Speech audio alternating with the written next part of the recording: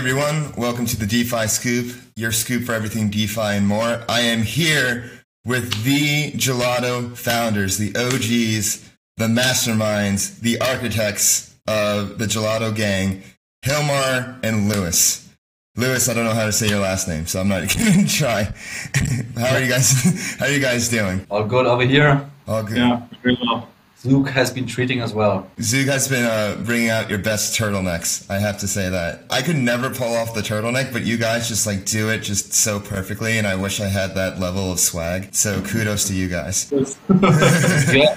Have your InkDAO swag. I have my InkDAO in real life swag. That's truly a one-of-one NFT that unique to me. I'd like to start this off with saying, what's your favorite flavor of gelato? Ooh. I can actually start off. So it's a mix between two flavors, and there's a special variant. So what I did when I was young is I actually went to my favorite gelato store, which is, by the way, called Il Gelato. And when I was young, I had this phase where I took my bicycle, I drove there, and I got 8 scoops of ice cream. 8 scoops, literally 8 scoops. That's a lot. And I did it for a whole summer. Because when you were younger, you did a lot of sports, right? You could eat as much ice cream as you want. Yeah, I was going to say, I hope you didn't get a little too chubby from that. I was doing a lot of sports. And it was basically lemon, chocolate chili, lemon, chocolate cherry. It had some spice and some sweet to it. That sounds really exotic. And it was basically chocolate and lemon. But yeah, that's my favorite. And if you mix these two, chocolate and lemon, you get a lemony chocolate. That's my favorite. And then you had a little spice to it. That sounds absolutely delicious. Yeah. Maybe you could have been a gelato chef in another life. One day. I remember when I was younger, I would spend my time down the shore in Long Beach Island, which was a place on the Jersey Shore. And I lived right next to an ice cream shop called Skipper Dipper, and I ate there every day, but I did get fat. I did gain 20, 30 pounds. And I'm just oh God, I should really lose weight. But anyways, Lewis, what about you? What's your favorite flavor of gelato? So I think a really well done pistachio ice cream is something special. And then if you want to go fancy, you should try tonka bean ice cream. They usually only have it at fancy places, but that's also a really nice taste of its own. Wait, what's tonka bean? Some fancy bean. Tastes really well. Apparently it's an aphrodisiac, so do with it what you want to do with it, but yeah. Well, if I'm ever at a fancy place with a date, I'll be sure to look for some tonka bean. Yeah. So, how did you guys meet? Before the gelato, before the ice cream, before the bots? What were Hilmar and Lewis doing before, and how did you guys meet? We actually spent a good chunk of our lives together already before that. We went to school in England, so we met in 2010. In school in England. Obviously, we're both from Germany, but we went to school in England, at least for the last years of high school. Then we just were vibing in London. We studied there. I went to King's College. Hilmar went to Cass, London City University. Yeah, so then we went to Berlin, and that's kind of where we started, to work in startups. We were at e-commerce startups. Really got to know the tech scene in Berlin. Then did a master's there. And during our master's, we basically discovered blockchain. There was a guy from MasterCard in our course who was always preaching about it in 2016. That was the era of blockchain, not Bitcoin, I guess. He was from MasterCard and super hyped about it, and I think he dragged us into it. I would say we've been doing blockchain things together for quite a long time. Definitely since 2017. Before Gelato, we had a consultancy and kind of tech shop in Berlin to build private blockchain implementations for very big clients in Europe. Really going to that blockchain, not Bitcoin, huh? Yeah, exactly. He converted you to that. Yeah, to be honest, that was during the day, that was during office hours. Privately, we were already way deep into public blockchain stuff, mostly Ethereum. In Berlin, the scene was quite vibrant, right? So we went to all of these meetups. We were into some weird stuff back then, Schliesske aped into that. Some other stuff, yeah. We also, I think, hosted a couple of meetups ourselves back in the day. One of the earlier kind of crypto meetups. I think it was 2016? No, 17. I think, 2017. Did some meetups there where we had interesting founders from the Berlin crypto space speaking. Yeah, we just went really completely with everything we had into it. Went to on a day in the afternoon, went to meetups, or at night, and during the day just researched, did our master thesis about these different topics basically, and yeah, so what was your master's thesis about? I think mine was the impact of initial coin offerings on the venture capital industry. And yours? I wrote mine on proof of stake and the differences of scaling in the roadmaps of Ethereum and Lisk. You really like that Lisk. Yeah, back then, I mean, to be honest, like I was reading a lot of papers on the Ethereum GitHub, like on Caspar back then. And Lisk was just like the blockchain project in Berlin where, you know, we actually met the founders and so on. And so there, like I had private talks with them about the roadmap and so on. So that's how I really got into that, I guess. Cool. So what was the Berlin scene like in like 2017, 2018 at like the hype of the last bull run? And then how was it when it just was like slowly, painfully just going down? Because I remember when it was slowly, painfully going down, because no one really knew that it was over in January or February, like December, January. And it was just like a slow bleed. And there would be sometimes like spikes and stuff. I remember EOS had like one last run in June and stuff before their launch, but it was basically a slow bleed down. What was that like, going from like, oh, like all this hype, excitement, blockchain, Lisk, blah, blah, blah. And then, boom, just like a slow bleed. So we have been following the space and got in, so invested most of our time in 2017, starting like before the like super high bull run in summer. It already started slowly there, I would say, and then over the period of like June 2017 to December 2017, you already had like this one bust, right? And then it like slowly came up again, and then it went really crazy like December and January, right? Yeah, it was like a few days I just went like absolutely just stupid. And I think you had more and more events, and you always saw like the same people at these events. And then I spoke to some of them, and they're like, I'm literally just here for the free beer and the pizza. And I'm like, okay, what's going on here? And then like for us, I think that the peak of the bull market was this Lisk event. Yeah, there was like one Lisk Foundation event. It's not like we did a lot of big events. They were basically, their whole team was based in Berlin. So they were throwing a bunch of stuff there. So they had this huge event, like an Apple type keynote, like a big building, like free drinks for everyone, where they basically said they will do this big announcement, and they kind of like did like a rebrand or something. It was a huge marketing event, basically for a rebrand of one of the products or something. So it wasn't like, it was like a launch of a new protocol. It's going to disrupt everything. It was just like a marketing event, which was so blown out of what it should be if you just compare it to like normal tech startups, right? That we were like, okay, this thing is going really hot. And then I think at the same time, Bitcoin hit 10K and then went on to go like 20K at the end of December, like beginning of January. We were aware that it's going completely overheated, I think. But if you're that deep down into it, I think it's always also hard to kind of like, you don't know when it stops, right? So it's a game of musical chairs, and if you don't find your seat, you're going to be left out in the cold. Yeah, and then I think what was the major learning I had is that when it went completely crazy and then it busted, right? And then it like went down, how long it would actually take this process of this bear market that then started, how long this process was, because I thought, okay, it will happen like a couple of months, and then we're just like gonna kickstart again. But it was literally, how long did it take? Like 2 years? It took like, it was a slow bleed to like 4K into 2019. And then I remember it jumped up to 6K and everybody's like, it's over. But like, it was a slow, like kind of climb back up. It was a long and cold bear. So, I mean, Gelato itself was definitely forged in the midst of the bear market. So, I mean, we the cold and the darkness. Yes. The Gelato was molded in darkness. And before we were already really into tech, actually really funnily, to be honest, the first technical videos about like Ethereum were done by, I would say, Yvonne on Tech, who is now or has been only doing like price related talks. But very early on, he actually did like a very software development focused channel with like some early videos, and that was pretty cool. So that was already early 2017, but even like during the bull market of 2017, we were mostly focusing on tech, I would say. As soon as the prices were down, there was nothing else to focus on other than tech, right? What I found crazy is like how the space got disseminated, like how many people left the space, how much noise space. It was really reduced to like only the true like believers. The people in it for the tech. Yeah. Surely in it for the tech. I'm not sure if it will ever be like that, if there is another bear market, if it will ever be like that it's like such a small group of people remaining. I think this time we've dragged on more people that are like here to stay. Back then, definitely it really reduced itself to the like core people. It was basically, for some people thought the space is dead, right? Like they thought it was a fad. Gelato we started in 2019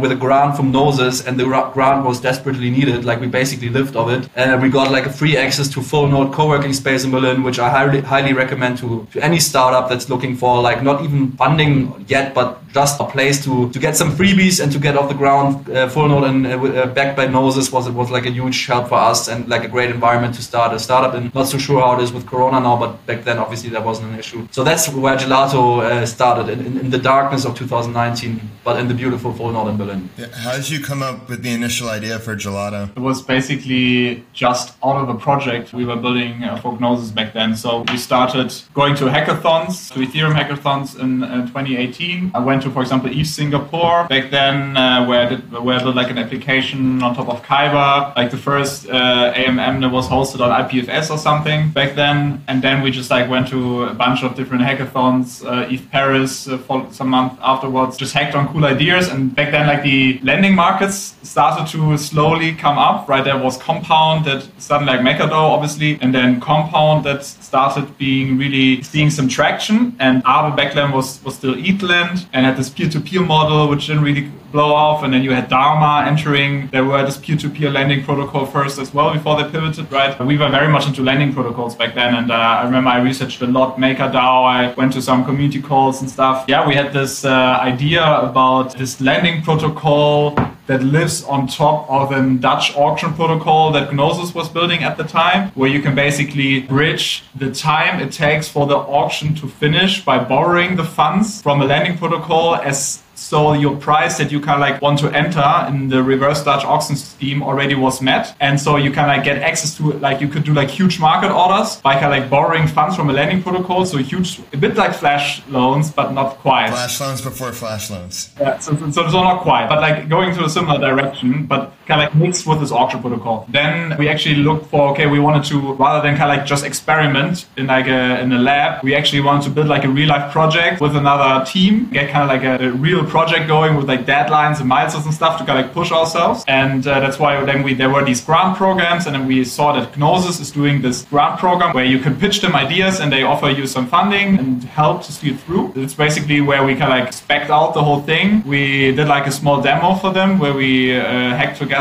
a small smart contract and stuff to showcase how it might look like. And then we pitched it to them. And funnily enough, it's probably better that way. They said, yeah, this idea that you guys have is super interesting and I think it's cool, but I think it's way too advanced for that sort of project that we had in mind. That we have actually some other ideas around this auction protocol that we would like to see built. Even though they said no to the project that we pitched, they basically said, hey, I think you guys would still be cool to do a slide like something slightly different to what you proposed, which was basically to automate trades on top of their decentralized exchange. So basically like our first automation use case that we were kind of like tasked to build for Gnosis. And this is kind of like where Gelato started. So we were tasked to do like a dollar cost averaging strategies on top of one of their decentralized exchanges that they built back in the day. And that's where we kind of like entered the space. Okay, how do you automate smart contracts? What is necessary to do that, et cetera, et cetera. And yeah, this was kind of like the beginning, out of which then Gelato, the idea emerged, because we realized, hey, it's super hard to actually do that in a reliable and decentralized fashion. And yeah, out of this, Gelato came. What would you say your dev experience was back then? You basically were learning to build while you were like in these projects, right? Basically, we learned while doing Solidity. So in 2018, I think only in 2018, we started programming, really. Then basically what I did, I just went to all of the hackathons I could and just sit down and try to build stuff. And we were doing like similar online courses online where we could kind of like help each other. But we were like teaching ourselves separately. I went to like a coding bootcamp as well for 2 months or so to speed up the process sometime in 2018, which was awesome. And then we just derived kind of like the spec that we want to build. And then we had to just dive in and teach ourselves Solidity, everything, the whole spec while doing this project, basically. Through that, it took a lot of time because we really had to teach us everything from scratch. But at some point I guess you could say we are like true Ethereum or crypto natives in the sense that we like Solidity was the first language that we used and applied to like a real world project. Obviously, we had experience in different programming languages before, but very limited, I would say. the first real applications we built were purely in Solidity. That's where we followed the first software development practices like unit testing and all of that. In that sense, like our programming journey really started with Ethereum and Solidity, and I think that gives you a really funny perspective because for us that was like the baseline to start with, whereas for other good programmers that enter the space, they like have to rethink the frameworks that they learned in, I don't know, Java or whatnot. For us, it's very often, I think, from a Solidity perspective, from an EVM perspective, and try to apply what I know there to like other way older frameworks. Are there a lot of people like that now? Have you met other people that are Solidity native, or is it really a unique thing now? I feel like there must be more now. Yeah, even in the Gelato team, I'm pretty sure, like for a lot of the devs, like Brandon, right, like the younglings, they started out with Solidity as well. I think there's a whole new wave of younger guys entering the space and teaching themselves how to program just because of the power that kind of like smart contracts and stuff give you. Yeah. So I think we are probably one of the first batches of these native Web3 developers, but I think there are more and more people entering the space that are quite like us. Yeah, so you started Gelato, you got the initial idea in 2019, you got this grant, you were building. So how did it become kind of like this hot project that you were just hacking together till you guys raised your seed round, right? Like, how did that happen? First of all, what's really interesting about Gelato is that we had the original vision, which is still the vision today, to basically be this decentralized network of automation and of bots that any like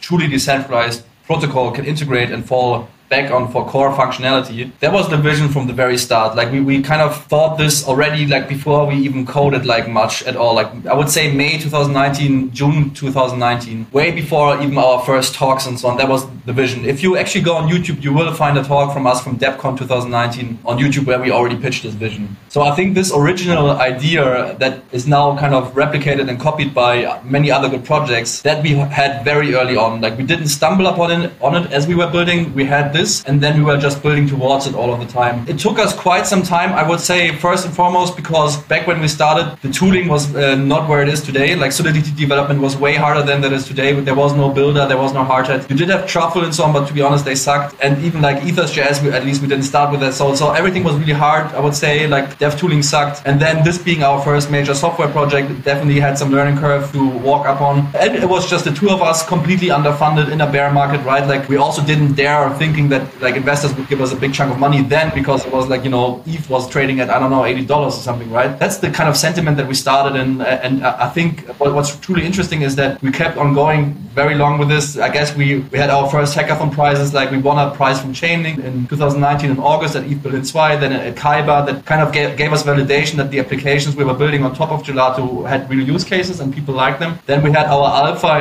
in December, January of 2020. There are already some really cool people like really shielded, like for example DeFi Dad discovered us and he really liked it. So that was having like limit orders basically on Kaiba. We had limit orders on Uniswap back then. That was early 2020. Andre Cronje discovered us then and shielded a bit. And we also did stuff with BZX before they got hacked. So that's like, you know, we were going slowly but like always forward. And then everything changed in summer, like DeFi summer basically. That's when kind of, you know, investor interest started picking up again. And then I guess Peter here from Meta Cartel was like kind of a mentor to us. He really like pushed us in the right direction, telling us, guys, you're building a cool product. It's time to raise some funds to really grow it. And that's when we raised our seed round. Shortly afterwards, in 2020, we hired our first full-time employee, Mathieu, who is our smart contract wizard. And then, you know, Yaya joined us on the DevOps side. And we slowly hired really good people. Like you joined us, right, in February 2021. And now we're here, you know what it is. It's like... It's almost 20 people. It's about to be over 20 people. Like every week on our calls, it's like literally somebody else joining. And it's like, oh, how's it going? It's funny just seeing the Zoom call get bigger and bigger and bigger. And that's just the core team, right? And what I think is truly interesting is that like this vision we had early on, while we've executed many things greatly on it and we added some new things to it, but in general, like the core like thread, the vision that we have is still the same. We're still working towards the same goal. I think that's quite rare with a startup. That is really rare. It's like pretty amazing you guys had the foresight to see that, you know, automation was going to be a thing, because back in 2019, there was nothing to be automated. Like in 2017, 2018, the only real use case for Ethereum was ICOs, was for raising money, which was a pretty good use case, but it was the only thing. It wasn't really until 2020, or when you saw like these DeFi applications just kind of rise, that was like, oh wait, like limit orders, DCA, those were like the first like most basic automation use cases. And, you know, they're really part of the foundation of what Gelato offers today. I think what really helped with us was, as we were also learning technology, like Web 2 technology back then, we approached every question with like a blank sheet and an open mind. And sometimes I was learning about different servers in Web 2, right? And I was thinking, how does this work in Solidity, right? How does a set interval, which is like a, basically a cron job in JavaScript, how can it work in Solidity? Wait, it can't. Okay, so why can it not? That's annoying. And that's kind of like how we, I think, really early on discovered, wait a second, like we can build like a whole operating system, if you will, to support these kind of programmatic functionality for Web3 applications were non-existent. Cool. So I guess when you're developing Gelato throughout the years, how do you approach problems? Automation is like really tricky, honestly. Like it's really hard to get right. And like I see you guys get it right and ship really fast. So like, how do you guys do it? Basically, like, how do you guys approach problems? That kind of changed along the way, I would say. We, as Louis said, we had this, when we started Gelato, we started to creating and forming this vision of this very generalistic, centralized automation protocol that everyone can just like plug into and create any sort of cron jobs or tasks that then repeatedly get executed or once or basically conditionally get executed. We basically sat down for like a month or so and formed this one protocol that fits like every use case basically. Spend like weeks and months implementing it, then auditing it, and then shipping it into production in summer 2020. Only kind of like to realize that it's so generalistic that it's very like complex and like and hard to implement for other projects because they have to do this whole protocol that we build and they have to learn it and they have to know also the caveats to it and stuff. And so we actually started to think about, okay, completely general protocol to automate everything. And then we realized, okay, the tooling and stuff is not ready yet around it to actually make it much easier for developers to integrate it. And so we actually transitioned back to thinking, okay, what are the kind of like most widely used use cases out there in DeFi, especially because DeFi is basically where most of the usage is, that we could solve and that we could basically help automate their use cases. And then we identified kind of like 3 key areas which were trading. You only could do like market orders on Uniswap or AMMs, right? And we said, okay, what do you need to do limit orders, stop loss orders, dollar cost averaging, for example, right? Then we had debt management and lending and borrowing, which was, okay, how can you refinance interest rates? How can you protect yourself from liquidations and stuff like that? And then we had liquidity management. How can you automate liquidity management around AMMs, for example? Or you had this one idea about injecting liquidity positions at certain prices, right? These sort of things. And then we kind of like zoomed in a bit more and said, okay, what do these kind of like more specific use cases kind of like require, right? And then we went more focused on these, and then out of these problems and use cases, we try to derive heuristics and basically processes that would then cover also more use cases, but would be a bit more tailored to that, and start to make this protocol that we had, which was a super complex on-chain smart contract protocol, significantly kind of like lighter and less restrictive, push a lot of the complexity kind of like to the backend, to the server side, and allow you to kind of like be a bit more focused around these use cases so that we could isolate the different problems much more focused, and due to that could ship much faster. So the whole goal was, okay, how can we make it so we can ship these products and help other developers build these products in the fastest way possible, because the problem Gelato solves at the end of the day is time. So we save time for other development teams. If they use Gelato, they can just save weeks up to a month sometimes in development time. How could we optimize for saving time? And we built from the super complex Schliesske protocol to more like a lightweight protocol and some key components on top of it, which then solve more specific problems. And so we were able to isolate problems much more specifically. And this way, I think we did a huge leap in 2021, whereas in 2020, we were still a bit slower. Obviously, we had like a big team then. Yeah. And so we moved fast. Anyways, but we were able to ship more faster because we had less opinions and assumptions. And I think actually it's not only the team, because we already picked up a lot of speed when we were still a small team. Actually, when you joined, right, we were 5 people, 6 people. I think we were 8 people. Yeah, something like that. It's still a small team. And I think like technological decisions are like extremely important here. And no matter how big you are, like sometimes choosing the right tech saves you so much more time than getting 10 more people, right? Like, for sure. So I think in general, if any smart contract developers are listening there, or any like founders that are building their own smart contract based projects, what we've really learned, and I think we were blind to this in the beginning because Solidity was our first love of a programming language. So we tried to write everything in Solidity. Plus, it's like the most fun and most beautiful of all. Yeah. It was really like, it is a fun programming language, I think, because, as a programmer, you have so much power. Literally, you write some lines of code and they send money around the world, right? That's crazy. Super cool. And also in the bear market, contract deployments were incredibly cheap, so we didn't notice. But as Ethereum prices were rising and network congested, we noticed how much overhead it is to have a big chunk of your application logic be in Solidity. So very like at the end of 2020, we kind of established this mantra, like try to have as little Solidity code as possible. Solidity is still amazing and so on, but only use it for like the mission critical things that have to be stored and verified on the Ethereum chain. Everything else, and believe me, whatever you're building, probably there's still a lot of functions in there that you don't need in Solidity. Try to implement those on the server side using really good technology like TypeScript, Python, Go, whatever you want to use, because these technologies are way faster than Solidity. They allow you to debug much faster. You can easily redeploy them if there's an error. Shift all of that to other technologies and only use Solidity and Ethereum for really the mission critical pieces that have to be on there. I think this was kind of like the decision that sped us up incredibly. Yeah, it sounds like the evolution of Gelato was from this like idea and this idea like, oh, like let's have it like this general, super like decentralized, like everything on chain protocol, and let's do everything on chain. But that requires a whole ecosystem of tooling. And as like a non-dev person, I didn't realize the importance of tooling until I joined Gelato. And I'm just like, wait, there's all these different kind of pillars that make Solidity run. And like with Gelato, that just wasn't there. So in order for you guys to build, like you have to become basically more practical over time.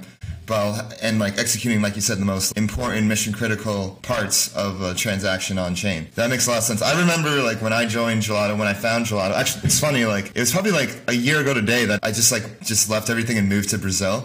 And I was just like literally vibing in Brazil for like 8 months. I was like, I'm just going to quit everything. I'm just going to chill. And then like a month into it, I was just bored. And I'm just like, you know what? I should like get back into crypto because I like realized like this is what I love. This is what I want to do. And I remember I was just like looking for jobs. And I found Gelato in January when I was at like a cafe in Brazil. I'm just like, whoa, this sounds like really cool and really important. Like I didn't know we had like probably like the first job ad we posted probably. Yeah. It was on cryptocurrencyjobs.co.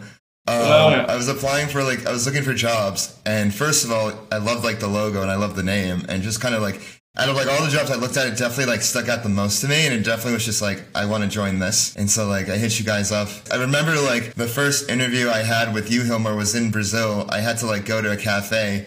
And you're like, wait, you're in a cafe right now? Like, isn't it COVID? But I'm like, yeah, it's Brazil, but they don't really care. It was just like, things were just like open. Like people were still wearing masks, but still open. But I remember I had to like leave Brazil really quick. You were still going through applicants, I guess, like over the week or 2 weeks. And I had my second interview and I'm like, yes, I got it. And I was like, I knew I got it when I was doing the interview and you offered me the job. And I remember like the first call that we had, like when I like officially got it and you're explaining all of Gelato to me, I'm just like, cause like I wasn't technical at all. Like I might have like tried like Solidity like here and there, but it probably like took me like 4 months to get used to Gelato. Cause I guess that was like my mission as like the growth leader is like, how can I be able to explain this to both normal people and also like be able to work with developers to integrate it, and seeing like, I think it's actually really hard to understand, even for technical users sometimes. I think very simply put, you can explain it to people by simply quoting what's possible to do with it, right? Like Gelato, you can use it for limit orders, you can use it to automate this and that. But then there's still the question, okay, but why do I need Gelato for it? That's the hard technical question where you have to go really deep. And at the end of the day, we are a very technical product.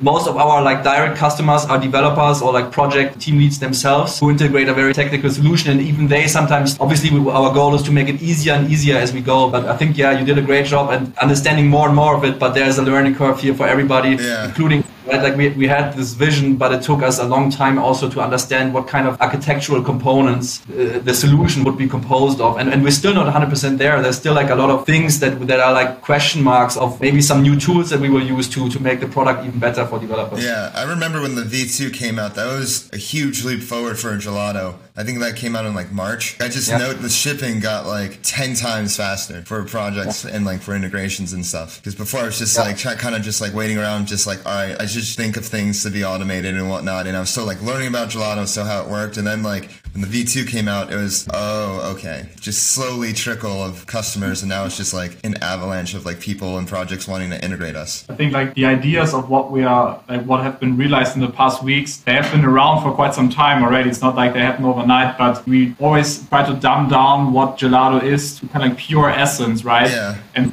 I think at the beginning of this year, we really were able to identify like the core problems, the individual isolated problems that we actually needed to solve, right? Then we kind of like treated them in a more modular way. And that way it just allowed us to kind of like focus and build Gelato as this on-chain protocol as like this bare bones thing that does a few number of core things very well. And then we have the infrastructure, the backend component to it, right? And then UIs to it, right? And then all these pieces are more modular, and it allows us to also split up the team into more effective units, right? We have our backend team, we have our front-end team, we've got our smart contract team, right? From a technical perspective, and this just allowed us to ship much faster. And now we're here, and I think we've got like customers launching every week, right? Yeah, and I think the craziest part about Gelato is we have all these applications built on top of Gelato. I like to describe Gelato as general purpose automation. I basically steal Vitalik's pitch because he describes Ethereum as general purpose computation. Anything that can be, any program that can be mathematically created on Ethereum will be created. Same thing with Gelato. It's like anything that can be automated and will be. And with you guys, it's like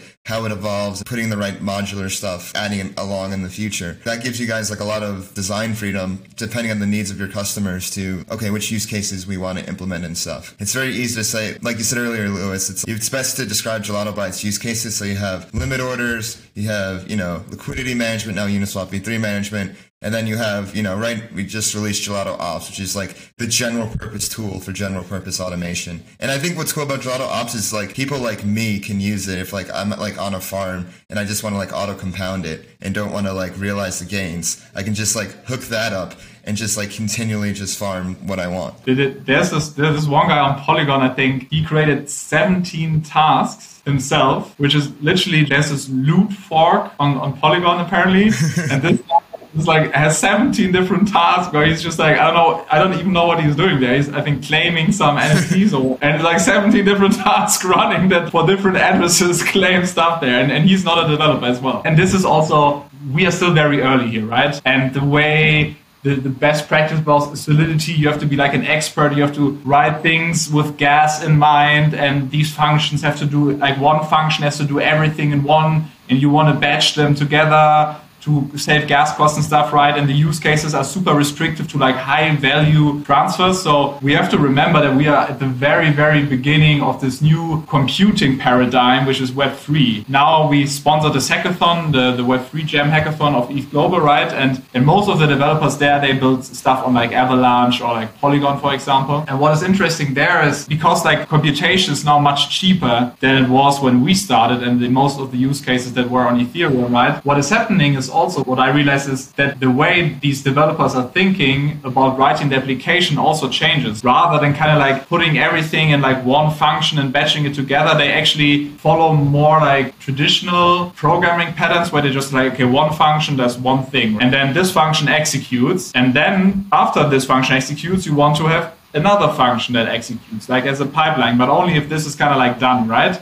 And then maybe after a certain condition is met. And there were so many smaller use cases where they actually used Gelato for that other developers previously didn't use Gelato for, because it's just for them, they don't have to be super precise when it comes to computational power and how much gas they consume and stuff, because it's just like a fraction of a cent they add to the equation. So I think the new wave of applications on these new blockchains where they don't have to worry too much about gas anymore will leapfrog the use case you can build with Gelato. And then, of course, all the new ideas that are not DeFi specific with gaming NFTs coming in now as well, which are now feasible because we're not talking about $1,000 per transaction in terms of cost, right? It's just like opening up a huge array of use cases that we actually never thought about ourselves. We came from more from like the financial application point of view, but now they're like others coming in, trickling in with like NFTs or gaming or whatever. And I think this will be like the new wave. And I'm super excited to see, okay, what will these guys build on top, right? I don't even know. What is your favorite Gelato use case and why? For me, the funniest still is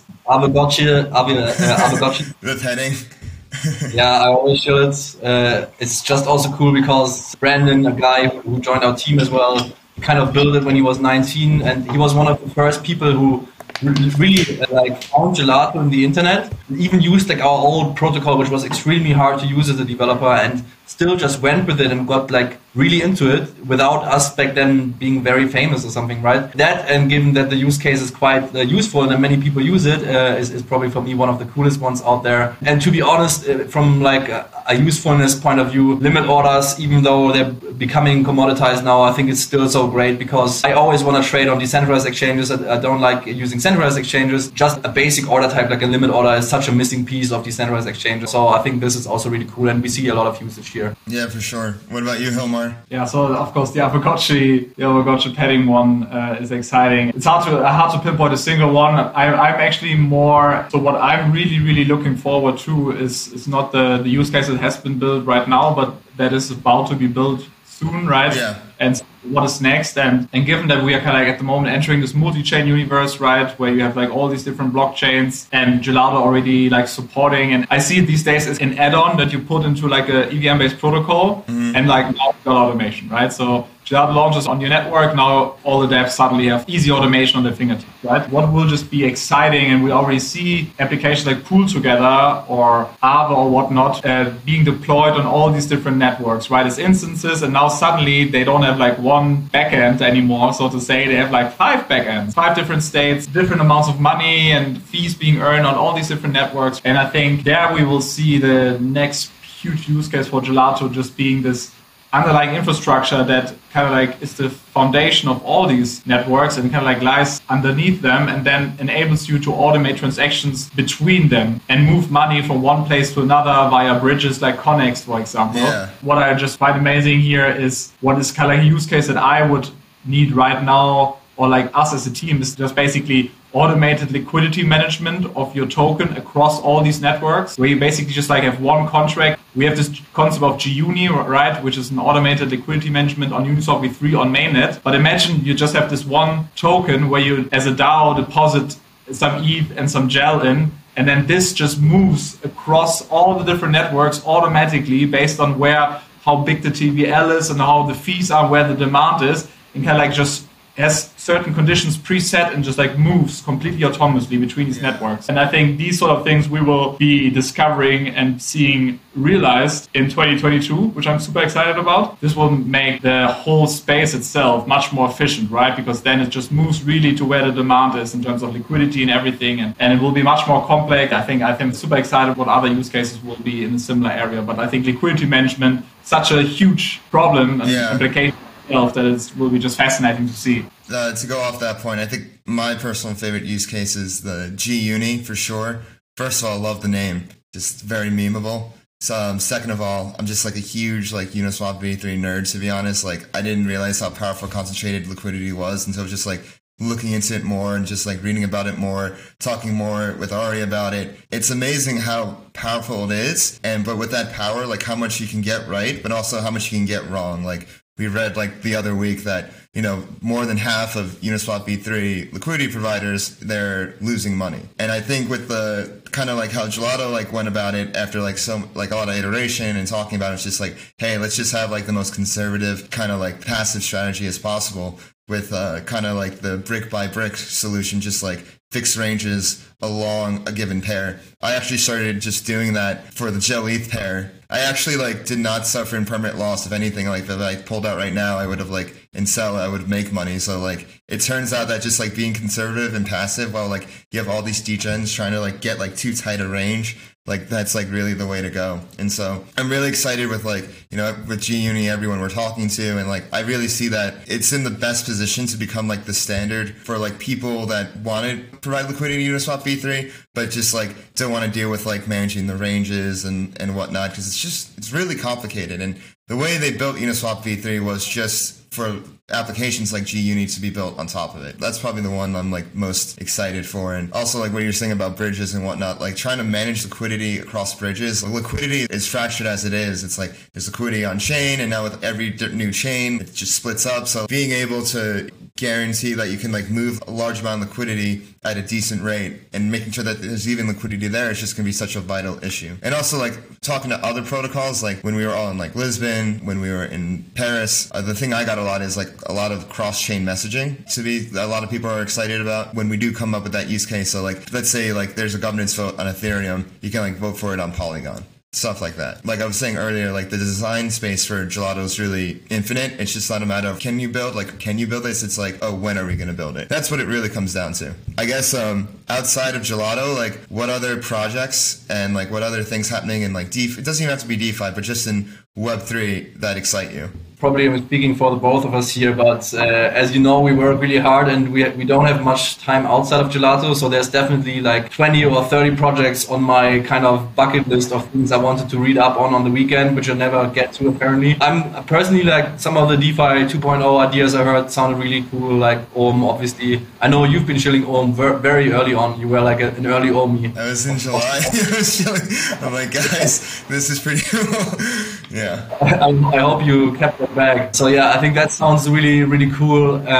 All of those DeFi 2.0 use cases. And then to be honest, I'm really curious about these gaming use cases. I really want to check out Zrun. I know that I watched some horse races in our team retreat, right? Normandy, that was fun.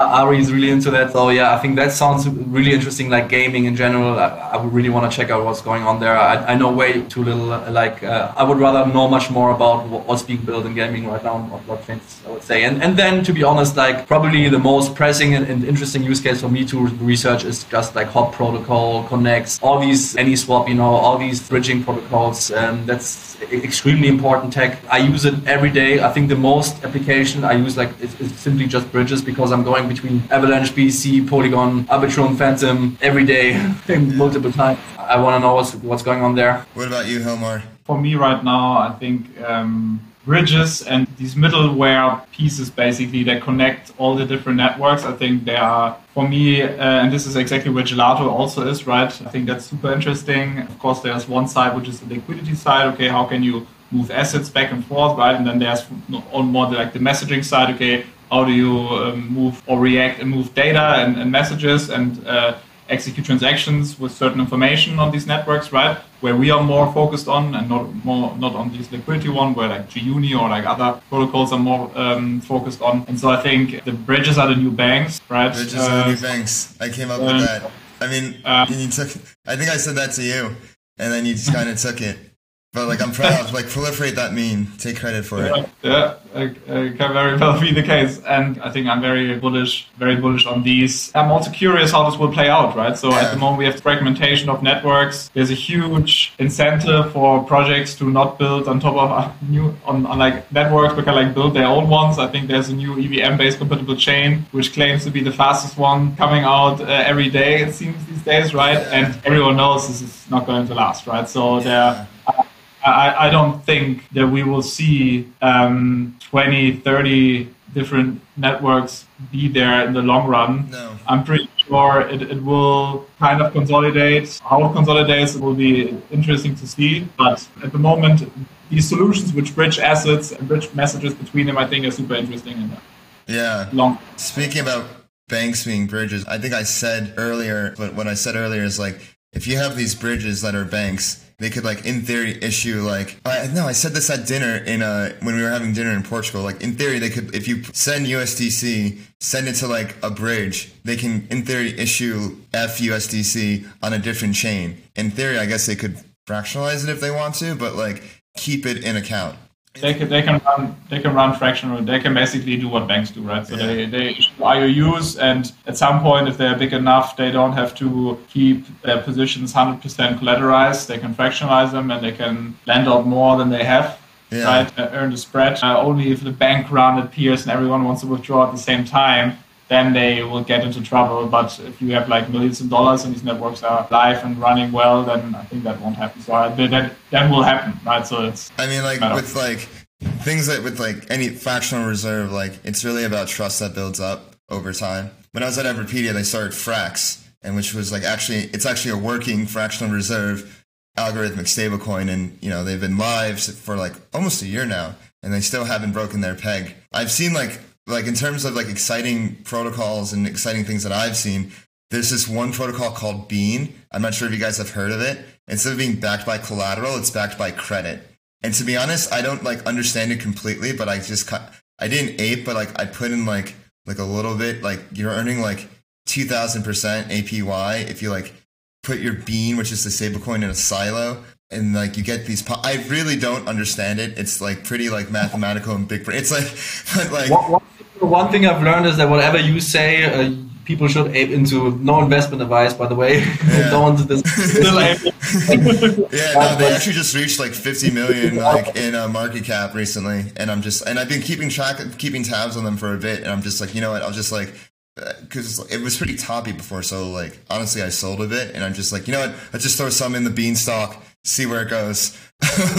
And another thing, I'm like, there's a lot of things I'm excited about that I've like been looking into. There's this thing called silo finance. Have you guys heard of silo finance? They're like super new. They're basically like a DeFi 2.0 lending primitive. So you know how on Compound and Aave, it's pooled money markets, and like basically if one coin has like the token has an Oracle attack, or this, it's like everybody suffers. I think it's called globalized. Globalized. What Silo does, which I find fascinating, is it literally puts every asset in a silo. Like, let's say if you like have Uniswap and you want to borrow Balancer, it basically has ETH in the middle as glue. So you lend Uniswap to borrow ETH, and then you basically like lend the ETH to borrow Balancer. Let's say if there's like an Oracle attack on Uniswap for whatever reason, like only like the Uniswap pool is affected, and so like the rest of the pools, they're fine, they're cool. And so what could happen with this basically is you could have a lot more, you can easily onboard a lot of long tail assets in the same way that you could like finally have liquidity for a lot of long tail assets with Uniswap. It's like the same thing, but with Silo.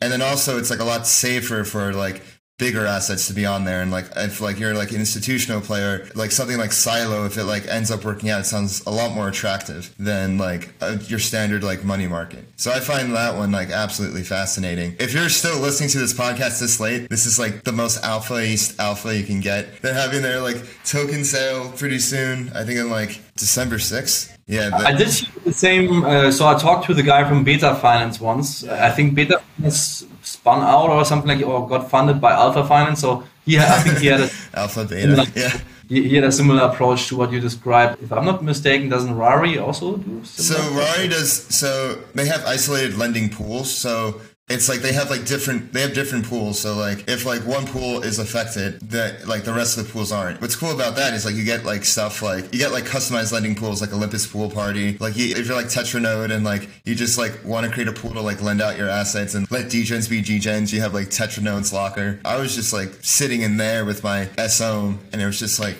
absurd. I'm just like, is this real? Is this actually happening? Yeah, honestly, like outside of DeFi, like the thing I'm most excited about is DAOs. I feel like DAOs are more of a cultural technology than like a technical technology. It's really about the culture, you know, like kind of like what values the DAO like instills in its group members, and what, you know, values the group members bring to the DAO. And you get like a lot of really interesting groups kind of emerge. It feels like everyone's a lot more egalitarian than like hierarchical. I see it as like DAOs could be a new way of just organizing people and organizing efforts. Like you can have a DAO spun up for like a specific cause, like Constitution DAO. You can have like a DAO, it like kind of like appears, and then it's like if it accomplishes it or like it doesn't accomplish it, it can just like kind of disintegrate. Or you can have like DAOs for more like longer term goals, or more like, I remember hearing Balaji like give a podcast on Tim Ferriss. He was like, what if there's somebody made like a pothole DAO, and like the DAO was just dedicated to filling potholes in a city.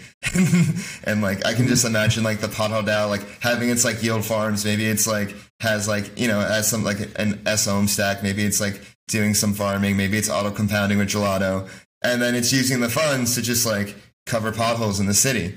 And what you kind of get with that is like the DAO grows legitimacy in the city. And like, hey, like what if we do like another public service? Like what if we shovel all the driveways for free? Like you kind of get this effect where like this parallel system just kind of rises. And I feel like DAOs are the best way to organize these parallel systems that arise in like Web3? I think somehow what is emerging are like single issue DAOs. I think initially we had like a lot of like DAOs that tried to do accomplish many different things at once. What seems to be really powerful now are these single issue DAOs, because you get like some really quick feedback and everybody can align like behind the same vision. You have probably less disputes because there's less topics to argue about. You have like one goal, right? Like buying the constitution or filling potholes. So I think we will see a lot more of those actually as well. I think, I'm super bullish on those as well, because this is basically just accelerating experimentation and with it innovation, right? Because it doesn't matter how stupid the idea is. Like, I want to buy the constitution, which is like itself kind of like a crazy idea, right? But you can try it, right? And you can,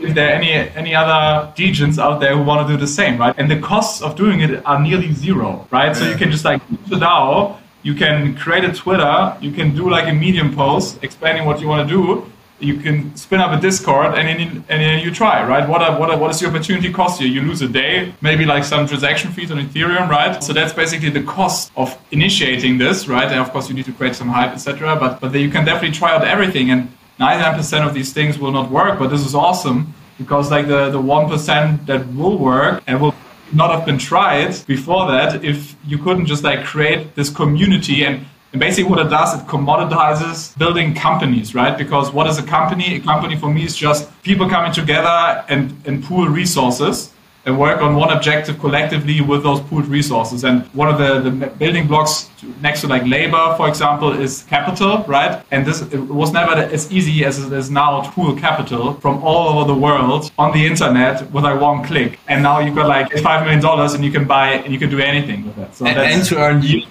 that's like the crazy part. Like you described potholes, you can it's or like a no-loss lottery with two together. Like, literally, you can put capital in there and generate revenue with it like in an instance. It's crazy. I think the thing with DAOs is they make memes actionable. They make memes real. It's like, hey, let's buy the Constitution. Hey, let's buy SeaWorld. Like, I wonder what's going to come next. Like, I feel like we're really at the beginning of this. And I think we'll probably see like basketball clubs being bought soon, or like... No, there's a DAO for that, Kraus House.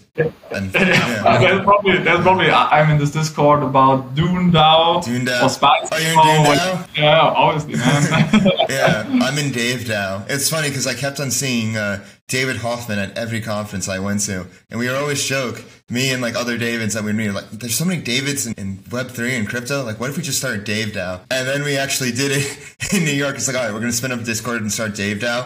And what's cool about first name DAOs, it's like people want to join crypto. It's, you know, like, oh, like how do I start? And it's like, oh, what's your name?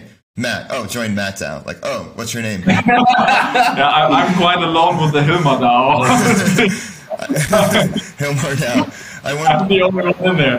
Honestly, I think you're the only Hilmar I know, to be honest. You're the first Hilmar I met. Have you met any other Hilmars? Yeah, I think Louis was actually one of my only friends who knew another Hilmar outside of me. It's like you just attract Hilmars.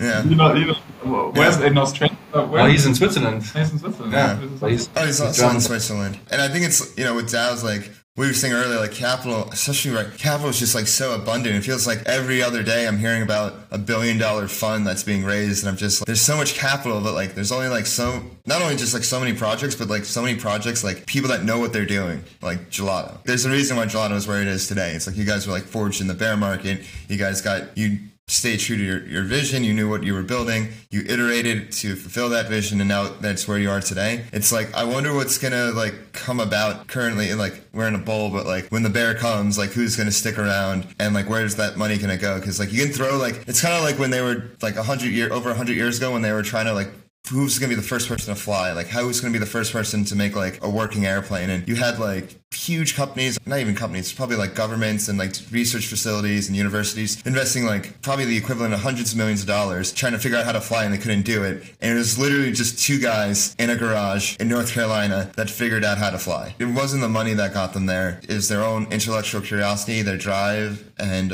I feel like you're going to have kind of the same thing. Like, history repeats. You're going to have the same thing over and over again, and you're going to have it in crypto. It happened with you guys as well. Like you guys just got like a grand from Gnosis at first. Like you didn't have a huge raise, and even like your seed round wasn't that big. I remember when you were raising for like this current round, it was just like you guys were just the hottest girl in the room, and you just had like you're picking.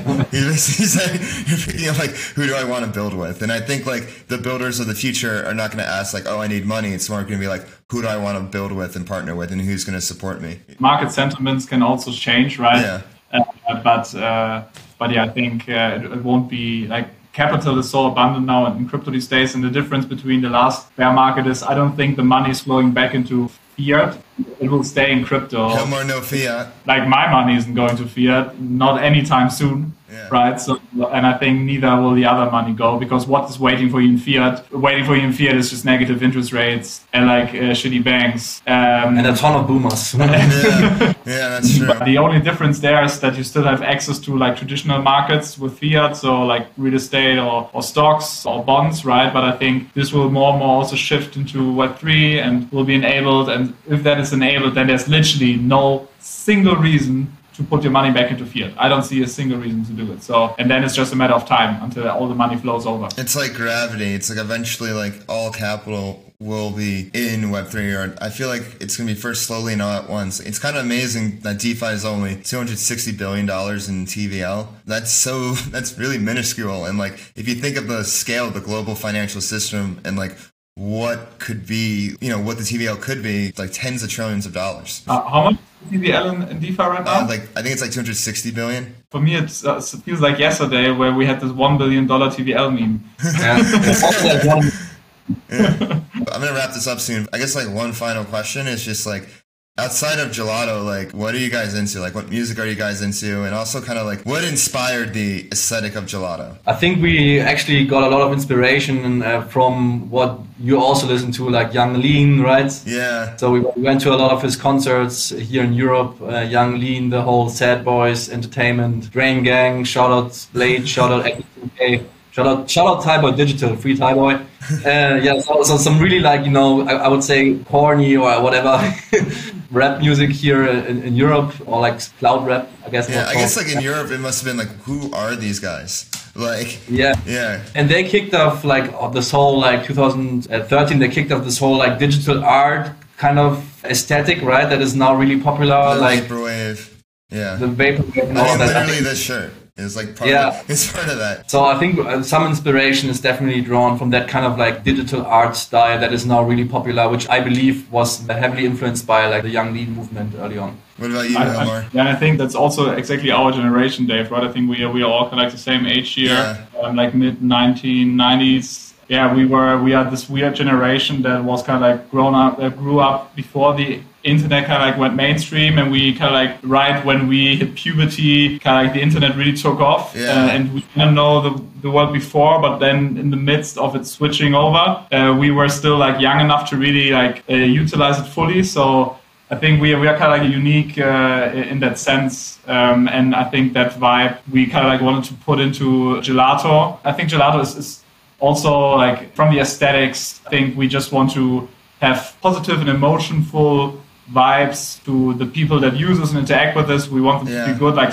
bright, soft colors that feel warm but chilled, a bit psychedelic, but like that you feel like comfortable. I think that this is kind of like the vibe we want to portray with our service, our community, which is like, hey, we are taking care of. You can chill, all whack me basically, right? Basically whack me. Yeah, shout out Faye, like absolutely incredible designer. Like I love her stickers. Like I use those stickers all the time.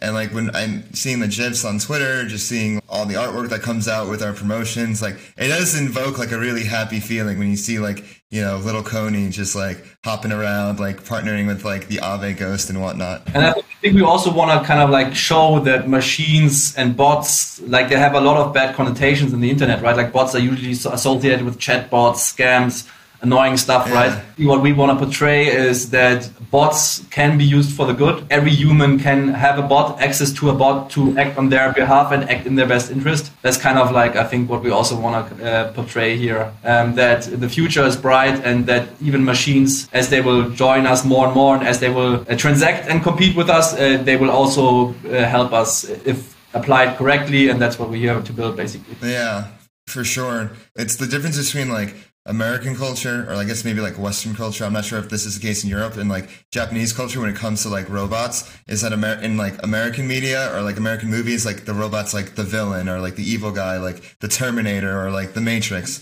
Well, in Japan, like the bot is like the hero and like the savior and like whatnot. And you can kind of see that in how like the technology is kind of viewed and how it's kind of built. Like I'm just seeing like in Japan, like you have these like friendly little happy robots and whatnot. And in America, it's the opposite. So like being able to change the narrative about robots is like very important because like they're not going away anytime soon, whether they're like in real life or like in like smart contracts and whatnot. It's just like a matter of like what kind of like how we want to view them and like how we want them to be. And like going back to what Hilmar said, it's like it's really interesting being in the generation like mid 90s, like remembering like the time. I really consider the cutoff being like when you got your first smartphone or your iPhone. It's like the time before iPhones was just like, it was like such a different world because you didn't have the entire world at your fingertips. But with like the iPhone, it's like you literally have like everything right there. And I was like thinking about it. It's like, you guys ever hear of like Allegory of the Cave? The Socrates like allegory. Did you guys take philosophy in college or no? Maybe if you talk about it, Have you ever seen the meme of like people like holding up like shadow figures like in a cave and like people are like looking at the wall with like of the shadows? Then there's like